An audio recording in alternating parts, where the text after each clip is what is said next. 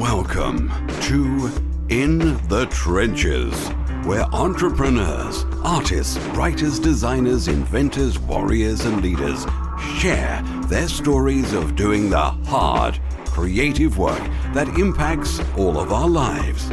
Let the journey inspire you to do something worthwhile, build something bold, and create your life's work. And now, your host, Tom Morkis. Hey everyone, welcome back to another broadcast of In the Trenches. I'm excited to have Matt Fox on the call today, and we're going to be talking about resistance, and we're going to be talking about sales. And to give you some background of why this is going to be an interesting talk, Matt Fox is the founder of Friction Free Sales, the host of Fail to Learn podcast, and the author of Friction Free Sales and Marketing. And he's been studying for the last 20 plus years strategies and skills in persuasion, in neurolinguistic programming, which I'm a big fan of, hypnosis, a thing I've not done, but super fascinated by, direct marketing, social behavioral economics, and more. So he's got some really keen insights into kind of what makes a person tick, what makes a customer tick, and how you and I can use that in our businesses. So Matt, first and foremost, thank you for being on In the Trenches. Hey man, glad to be here. Looking forward to this. Yeah. And so I want to kick off, we were just offline talking about this. We'll start with this, and then I know we'll take this a few different directions, but was the conversation you had about somebody you were working with and you gave the advice and strategy to say, hey, make this change. And they went from converting basically at about nothing, maybe 0% to something like 27%. Can you tell me that story? Yeah, well, it's kind of funny. It was a very simple, it wasn't a lot. It was basically what he's doing. He's switching shopping carts. He was testing with one product, which is, for those of you that operate online, you don't want to make big changes right away.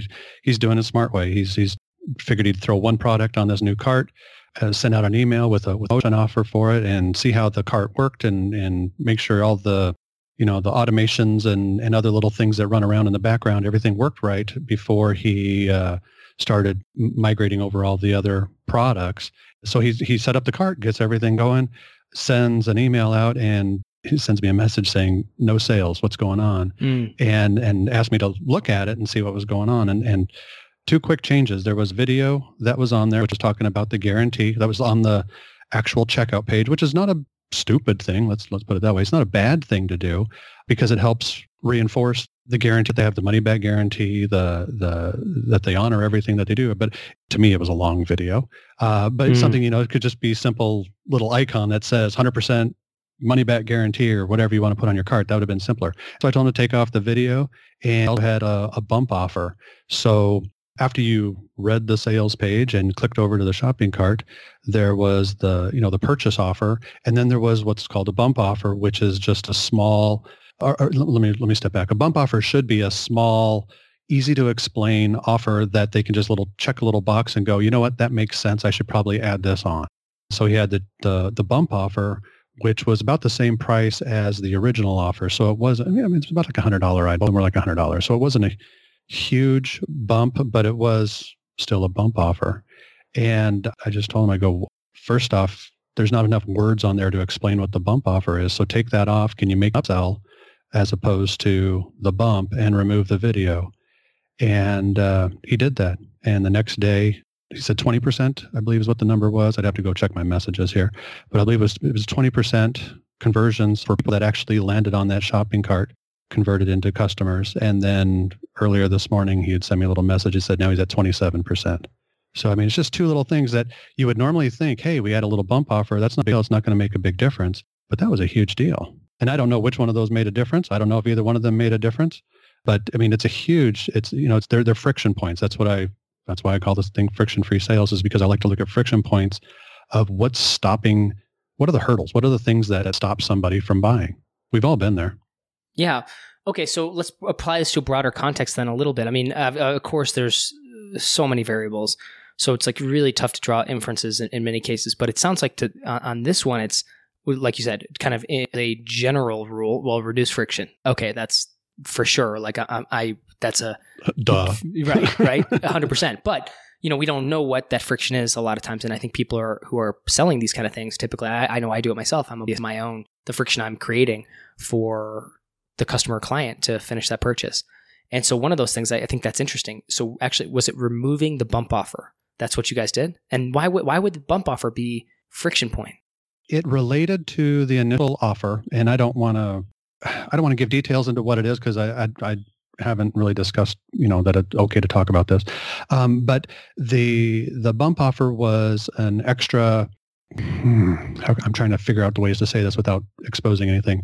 But it was an extra offer that it added to the initial purchase, and it added some extra items to the initial purchase that could benefit somebody, but there wasn't enough. You need sales copy to sell something. Or you need, if you're a salesperson face to face, you need to be able to talk and ask the person questions and be able to present your offer. And with this bump offer, I don't think he had enough verbiage. There wasn't enough to sell it. And so I think what happened is, and at least when I looked at it and knowing a little bit about the market, I looked at it and went immediately, this is confusing people. I have a feeling what's happening is that they're looking at that first offer and they're looking at that bump and going, if this doesn't include that, then I'm going to have problems implementing what I'm getting in the initial product. It wasn't that the initial product had any shortcomings in it. It's just this bad extra things that were targeted for specific uses. Was that vague enough? Was that too vague? No, I think that's fine. I think it's the thing I come away with from that is, if you're going to do a bump offer, because I've actually heard bump offers typically can be really useful, but it's got to be consistent and coherent. To me, what I'm hearing underneath that is it just would take somebody more like brain power to process whatever that bump offer was, where that would reduce sales, because it's like, oh, it's just another thing you got to think of, right? And that, of course, the more thinking that goes into it, the more time it takes to figure out, is this something I want, or can I use this? The less likely the sale goes through, at least in some context. I think if it was a $20 item compared to, because the first product was $97, I believe. Mm-hmm. And if it was like a $20 item where it was kind of I don't want to say a no-brainer, but it wasn't as, didn't require as much of a financial commitment, because it was another $97 or $87 bump offer is what the bump offer. So basically it was going to double the price of the purchase. And I think what happened was that just raised the resistance at that point. It made them question, again, my interpretation, because I'm just looking at it from an outside standpoint here. But I think what it is that there wasn't a copy to sell I'm going to say it's $87 for the bump offer, just to use round numbers here, or not so round numbers. But I'm going to say there wasn't enough copy selling it to be able to place an $87 value on it. Actually, I'll give a little story. One of my old sales managers, when I was selling a while back, was talking about a time when he went out to go make this sale, and he goes out and had been talking with this family for a while for this sale. It's like a $3,000 sale, and after months of talking with this family about it, they say they're ready to do it. He goes out. 15 minutes later, he's walking out of the house empty-handed. Goes back to his sales manager, and he tells the sales manager about it. And the sales manager goes, "Well, let's talk about this." And he tells him what happened. And he said the sales manager starts laughing at him. He goes, "You're asking for $3,000. He goes, "You got to give at least a $10,000 to $12,000 presentation to get a $3,000 check." And I would say that's the exact same scenario that was going on here with the bump offer. Is he's asking for $87, but he's given like a $50 presentation for it, because that's how much copy was there to sell it. Interesting. Now, does that directly correlate then to like length, for example? Is that typically a correlation that you find? I'm just curious on that piece. That was just I know that's a very small piece of what you just said, and we'll come back to the broader, I think, learning lesson. You mean length of copy? Yeah. That was the problem, is that there wasn't enough space allowed for it. So yeah, he would have required to have more copy there to sell that. Definitely. Got it. Definitely. Interesting. So that's interesting, because I kind of love that concept. I mean, it's a nice rule of thumb that you can kind of live by and say, well, if you want to sell this for X, the value, you have to give a presentation that's 3X this, that's worth 3 times the value, or something like that. Yeah, they have to feel like they're getting 3 times that amount that they're going to fork over to you. That's interesting. And that's as true for kind of a presentation, like on a call, as it is for sales copy, is what you're saying, right? Definitely. I don't think anybody's going to be willing to part with their money if they don't feel like they're getting more for it. So in that regard, it's like, bring that down to earth for me. How do I take that and say, okay, I have this, maybe I have a book, right? Book is called Collaborate. It's the book I have, right? And I have a sales page for it, and I have some content for it, and it's whatever. It's decent. If the book is like, say I sell it for, well, let's just say any book is like $10 or something. So this one in particular is like $30. I think I sell it for. It's $30. Okay. So I want to create, $100 worth of value. on that page. What gets me to that? What gets me to that level of value? Like what has to happen on that page or in the content that you create, whether it's a presentation or whether it's a sales page? That's a good question. That I'm sitting here wincing going, that's kind of hard to give a concrete, specific definition that's going to work. Unfair. Yeah. I mean, that's a hard one to just quantify and say this is going to do it, because if you're sending an email to a list that you have a relationship, the amount of copy that you have on that page is going to need to be less. Yep. If you're sending cold traffic to it, you're going to have to explain your credibility, your believability. And I think believability is more important than credibility. And most times, you're going to have a lot more to do with cold traffic than you would with traffic who knows who you are. They trust you. They like you. And they already know that you are an expert in the area that you're trying to sell stuff in. So, I mean, it is hard to, and of course, what you think is worth $100 is a hell of a lot different than what I think is worth $100. Right. And I hope I'm okay to say hello. I'm sorry. Yeah, totally. I'm not allowed to swear. No, that's what we do here. That's totally fine. No, that's great. Sometimes I forget the words that come flying out of my mouth. They're not child friendly. No worries. I don't think there are many children listening to this, and if they are, they're growing up quick. So there you go. And so take me through this. Like, I'm curious about this because I'm wondering, like, how do I create a value-built presentation though? Like, that's what I'm curious if there's some underlying themes or ideas that need to be present. And whether that's for a sales page or presentation or however you're presenting a product. So I definitely understand the context with which like the person would come to the offer, so to speak, right? So like it's a referral. Like, okay, that's way easier. It's much easier to sell somebody who's a referral from, a friend or past client that you have because, of course, right, it's a warmer engagement. And so that's great.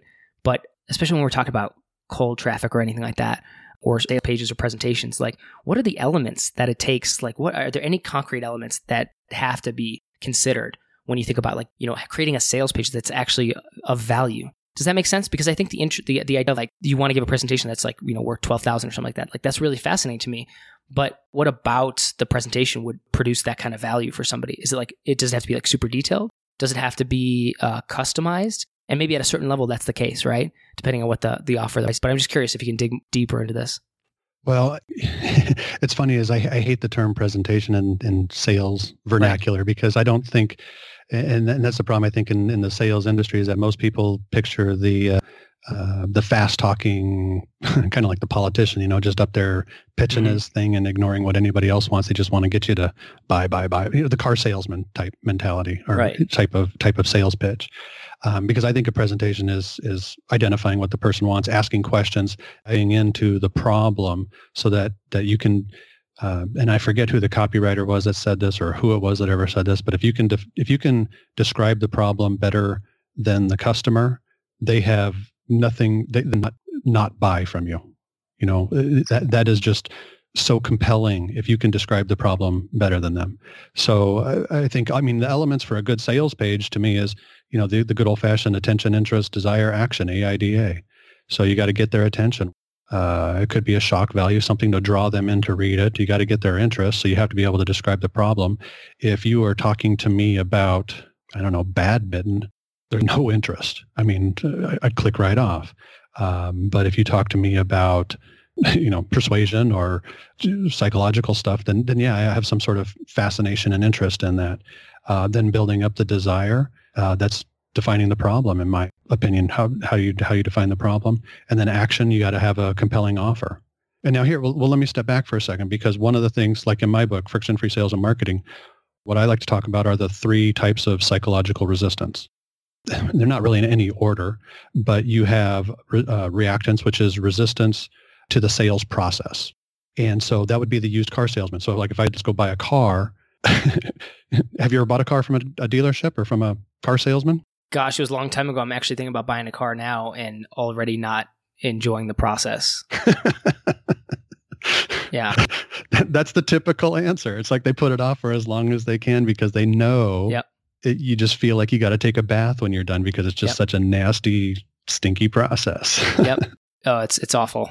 So that's the process. Or if you've ever been to some, like, I'm trying to think of where it was, but I remember this was, 10 something years ago, probably. One of the internet marketers was talking about how he had like 5 upsells, but each upsell had a video that was 15 to 30 minutes long. And I'm going, are you kidding? I'm thinking to myself, you got to be kidding me. Somebody's got to sit there for like 2 hours to watch all the videos to get through all these upsells. That's ridiculous. So that's the process. What's the process? So that was like with his problem with the bump offer. That was part of the process. That automatically created a friction point right there in the process. The second one would be skepticism, which is resistance to the offer itself. Okay. And so that's the believability. You got to be believable. And the most common way that you see online, or pretty much anywhere, probably the easiest thing that you can do is testimonials. Those are the things that make you believable. And then the last one is inertia, which is simply resistance to change. We're fat, dumb, and happy. You're content where you are. And if I wanted to try to sell you to use my favorite autoresponder because you've got your favorite autoresponder, you're just going to kind of sit there and go, I'm happy with it. I don't have to go through change and yada, yada, yada. Does that make sense? So those are the three types of resistance. And if you think about those whenever you're lining up your sales process, on top of creating interest and finding out the problem and those types of things, that will go a long way for you. So it's resistance to sales process, it's skepticism, and inertia. And I like that in the skepticism one, you said you gave us some solutions on how to kind of get over that resistance to the offer itself, testimonials being a very simple one, others like any kind of social proof, there's anything like that. I definitely get that. Can you give some ideas on how do we overcome inertia? That's probably, I was joking, that's probably the most difficult one to deal with. Right. As we were talking about beforehand, email. I'm a big fan of emailing as often as possible because you hit the points often enough. If you hit the pain problems often enough, you slowly open up their mind and slowly get somebody to moving. We're not going to convert everybody every time, no matter how many book titles you see that say how to sell everyone every time. But you can help try to, I won't say chisel away, but you can kind of start to remove the little blocks that are in front of a lot of the people out there. And since we're dealing with online marketers, email is the easiest way. Consistent email. How often do you email your lists? I mean, I'm terrible at it right now and totally inconsistent. So that's I was trying to do it once a week, but now I'm like to every other week if I'm lucky right now. But with a internal desire to be more consistent and to produce more quality content that I can share more often. Yeah, I mean that's just it. You've got, I would say at least once a week. I shoot for daily, but it doesn't happen daily just because of, like you said, life. Things happen. I probably could make it daily if it was more of a conviction for me. But emailing as much as possible, as often as possible, and not pitches. I'm not talking about like we have these big launches that go on and everybody's sending out pitches with the same type of stuff. I'm talking about just emails and then, what happened today and how you can relate anything back to, you interviewed Ben Settle, he's the master of all this stuff. And I subscribe to a lot of his philosophy, not all of his political and other things that he likes to talk about, but, his philosophy on email and the marketing style and everything like that is critical. When I had an insurance agency, I had 2 insurance agencies. I've sold those about 7 years ago. And we used to do monthly newsletters, just print newsletters. And we would talk about IRAs or retirement planning and nothing specific, no product specific. We weren't mentioning any products. And there would also be other stupid little articles. And I'm being really blunt here because they were kind of like stupid little articles that it's like, oh, I needed space to fill. So the mouse that was in the office was writing about how busy Matt was today and how Jenny was writing up policies for so-and-so because they saved them so much money on their car insurance or something like that, right? So those were the types of articles that were in there. The first year we had very little volume off of it, but the second year we had rolled over. It was about $1.5 million. It was a little over $1.5 million in 401k rollovers into IRAs, directly attributable to the newsletter. People calling up saying, I'm quitting my job, and I remember in the newsletter last month or 2 months ago, or whatever it was, that I saw you guys do something with that. Can you help me with that? You can't be there all the time. Customer loyalty is dead, or isn't dead because it never existed. You've got to be there when they actually need the product. And that's how email works. If you're emailing every day, when they have that need, then they'll call you. Okay, so I have a challenge with this and I talked to Ben about this. And it's I'm compelled by this idea of the daily email. There's something compelling about it. There's something I think there's something about, I guess, the aspect of, well, if I write daily, writing itself will become easier. My thoughts will become more clear. So it's a very selfish desire in that regard. But then also, I guess, hypothetically, by becoming a better writer, by getting more clarity of thought, by creating more consistently, I'm more likely to improve the lives of the people who are reading if I consistently get better and better. And we'll start with the assumption too that maybe I'm pretty good at writing, or that my stuff is valuable for my audience. I have a trouble thinking about doing that with my list right now. And it's man, am I just going to burn through the list? And I know that's a weird thing because I see the argument already, and I'm okay with people leaving my list, unsubscribing, saying sayonara, Tom, especially it doesn't bother me at all. I totally get that. People go through. I'm just wondering if the pros outweigh the potential cons of that. If you can give me some insights into maybe your experience with this. Obviously, Ben, for sure, that's his thing. I get it. And you look at Seth Godin. I'm oh, great example. This dude just writes every day and has really short, really interesting things to say. And I wonder, well, I'm no Seth Godin. I'm no Ben Settle, and I'm no Matt Fox. I guess, what are your thoughts on that? I know you're doing it, but maybe you can play devil's advocate here, challenge me on this. Why should I be doing daily email? And that's a challenge to anybody who's listening to who does email marketing. Why should they be doing daily email? I kind of get it, but I want you to elaborate on it. The one nice thing about doing it daily is it's the habit. It's the daily habit. And if any of the books on habits, or if you've listened to anybody on a podcast about the habits, and I can't remember any of the names of the books or anything that's out there, but just the daily habit of it is probably the biggest thing that you'll stop saying to yourself, I'm not Seth Godin, I'm not Ben Settle. You are you, and that's fine. I don't really care if somebody compares me to Ben Settle or a Seth Godin, because I'm not them. I don't want to be them. I'm me, and I've got my own way of doing things. If it resonates with some people, that's fine. If it doesn't, that's fine too. I always think it's funny. I've had a few people unsubscribe, and it's I get too many emails, and I'm thinking to myself, that's fine if you unsubscribe. I don't care. That's fine. But did you really have to reply and tell me that you're getting too many emails? Is it really that, is your life that insanely boring that you've got to reply and tell me you're getting too... Or they feel so guilty about it, right? Well, that could be too, but it's just unsubscribe. I mean, how hard is it, by the way, to hit the delete button every time? Yeah. Well, I get it. That isn't a lot of effort. I understand both sides of that, man, because I actually had to go through a slew of unsubscribes recently just because I was man, I've been just 5 minutes a day just clearing out newsletters I don't read anymore. And so in that context, I've done that too. I've done that too recently. So I guess that's the big thing. But did you reply to anybody and say you're sending me too much? No. I mean, literally the only time I replied was hey man, I'm unsubscribing from this email address, but I want to resubscribe with this email address. That was on a couple occasions or something like that, which is totally different, right? But no, if I'm just done with something, I'm unsubscribed. It is what it is, right? But would this be true? Would you say this is maybe true, or you can, obviously lots of variables here and lots of outliers, I'm sure. But as a rule of thumb, would it make sense that if people are reading your weekly newsletter or monthly newsletter and you get pretty good engagement with it, that it would be safe to say that those same people would value something on a more consistent basis? Is that as a general thought, something that you found to be true? Well, it has to be entertaining.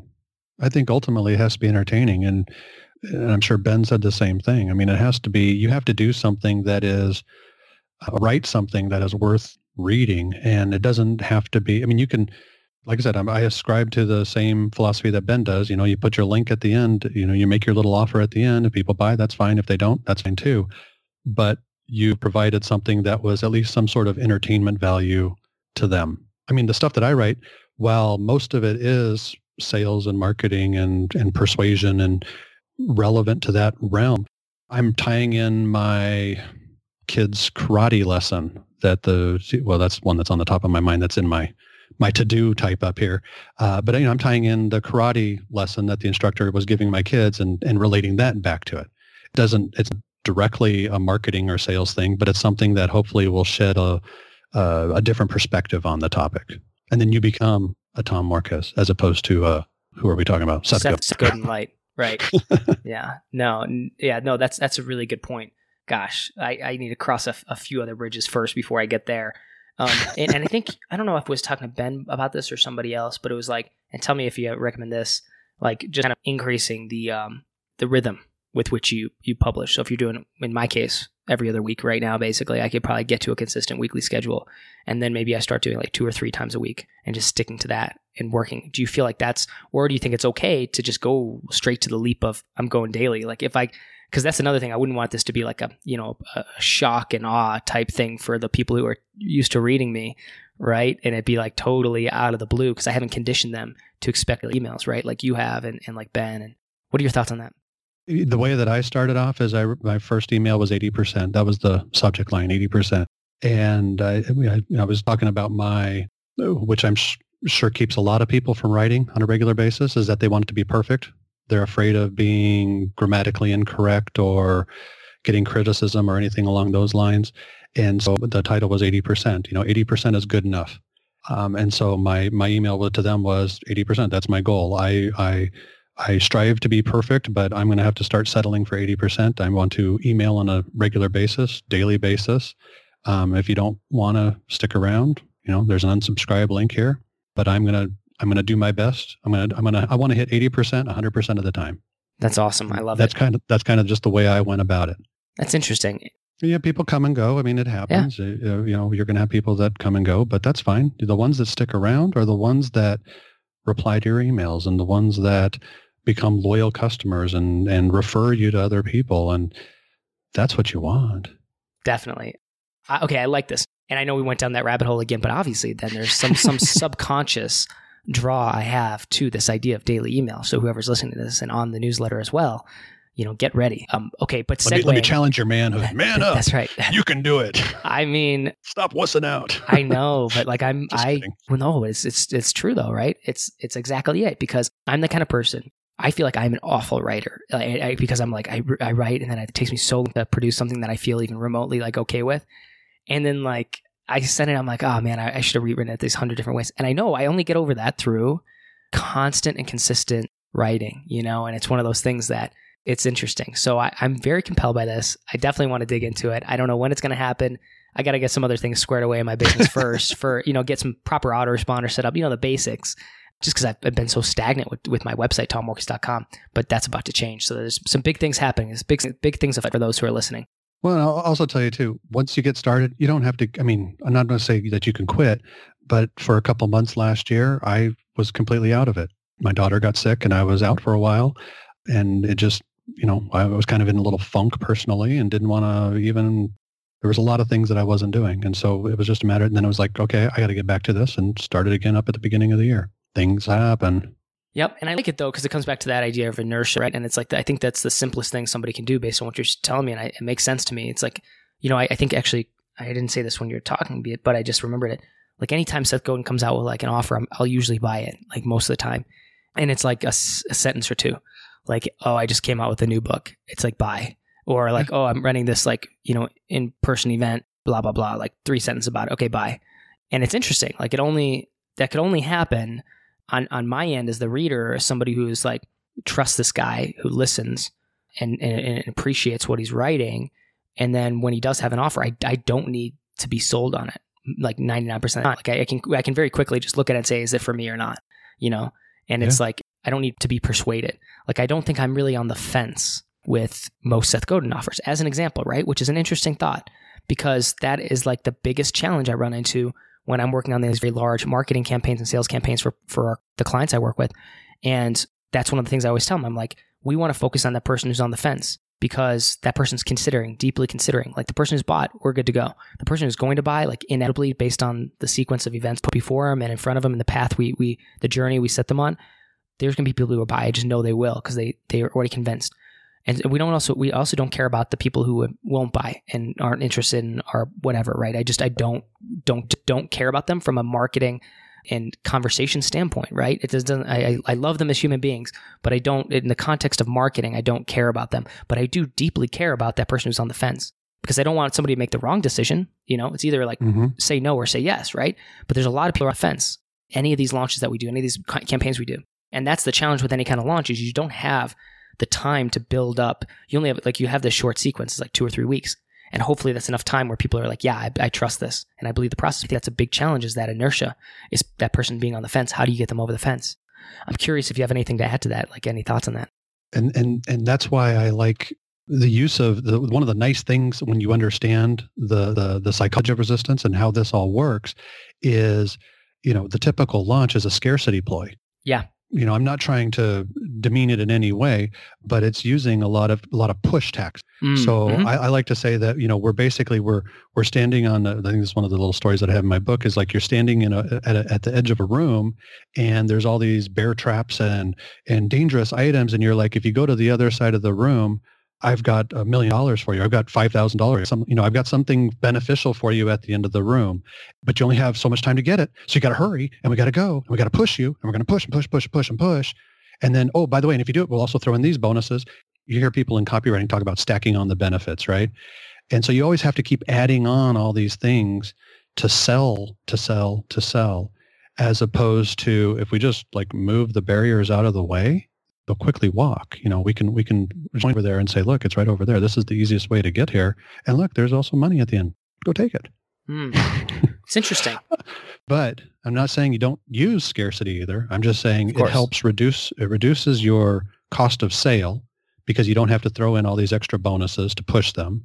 It makes the customer happier at the end because just like, to go back to your Seth Godin reference, right? You say you look at the offer in your 2 sentences and you're like, oh yeah, I'll buy it.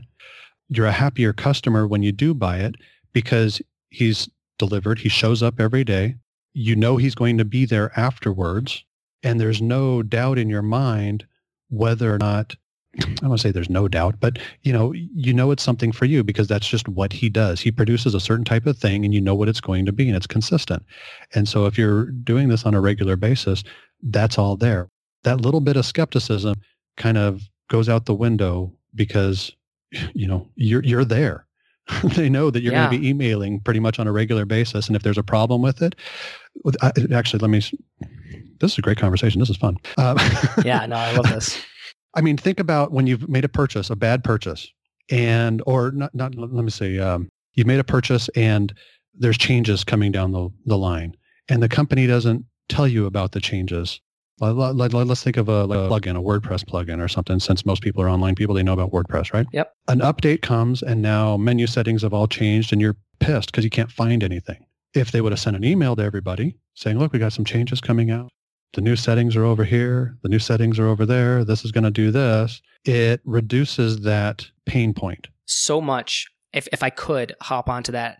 So a recent podcast interview I did with Charlie Hone, and I'm just getting ready to actually spin up kind of like a video YouTube channel thing. So we'll see how that goes. So that's what I'm saying. A lot of things in the oven right now. And daily you email can do video every day. It doesn't have to be email. Gosh, can you imagine? Put a click in the email. We'll see if I get there. I mean, that's ambitious, but maybe I just need to. So anyway, one of the things I was doing was one of the conversations we had was on the Fire Festival, this huge debacle of like a concert. And it was like, I remember thinking about it. I was like, so 2 things I'm prepping is like, obviously what the big failures are pretty obvious, right? And I think the biggest failure though, if you look at it, if you really think about it, like deep down, it's communication. Like people got to the island and then they found out it was not going to happen. Like that's the worst thing you could ever do to a human being, I think. But like if you let them know ahead of time, I'm sure you'd have refunds and stuff like that, but you probably wouldn't have lawsuits like they're having, right? So it's like a totally big difference. All they had to do was communicate and they didn't. So that's like a very glaring example of that, which I just thought was funny. It kind of came to my mind. And it's like communication is so important for crowdfunding campaigns, especially. Like I ordered some things from a crowdfunding campaign that delivered, but it's been over a year, but they've been in contact at least like every other month or so, enough where I'm just like, okay, I know it's coming. Like it might grate on my nerves a little bit, but I'm like, I can forgive that. Like I'm okay with that. And it's communication. So anyway, I didn't mean to take that away from you, but I thought that was really important. No, that's the exact line that I'm going down. That's the exact same thing. I mean, think about your after purchase. After somebody purchases, what's the email sequence that you're sending them through afterwards to onboard them or whatever you want to call it? Yeah, that has to be thought out. If you're running a monthly membership site type thing, what are you doing towards the 28-day point to incite them to stick around the next month so that we have a longer stick period? Are you providing enough value to keep them around? And again, that's communication. I hate to use that vague word, but that's really what it is. It's communication. How are you doing it? No, I love it. And I think at this point we got to call it now, but I want to have you back on either on the podcast or some other thing I do where we can have maybe a deeper conversation about this, because we barely scratch the surface on a lot of these things. And well, that's podcasting, right? I think it's very fascinating. And I love that you tackle the psychology of resistance, because that's what it comes down to. Like, psychology is so important. So what I want to do, though, before we wrap up, I want to give you the floor. I know we talked about, having a special link, I think, for listeners of In the Trenches, but I want to give you the floor. Where can people reach out to you? Where can they sign up for your daily email and check out how you're doing it right? Semi-daily. Semi-daily. Okay, got it. I try for daily, but it doesn't happen every day, but I go as close as I can. frictionfreesales.com is the site. That's where I'm at. But like I said, I'll do the frictionfreesales.com/trenches, and they can download I have the 3 chapters from the book, which outlines the 3 different types of resistance, to detail about how they operate and what they do and how they stop your customer from buying, which you don't want to have happening. And I'll throw that in for them, and they can have that. And I've also got another thing I'll put in there also, which is the 3 ways that you can grow your business. I love it. Well, that's perfect. And I'll make sure those are in the show notes. Just go to tommorkes.com/podcast to check out Matt's episode. Matt, thank you so much for being on In the Trenches. Pleasure having you. Thanks, Tom. Have fun. Thank you for listening to In the Trenches. Your creative work doesn't stop here. Join the Resistance, the small but growing army of entrepreneurs and artists putting a dent in the world at www.tommorkes.com. Never fight alone. Join the Resistance.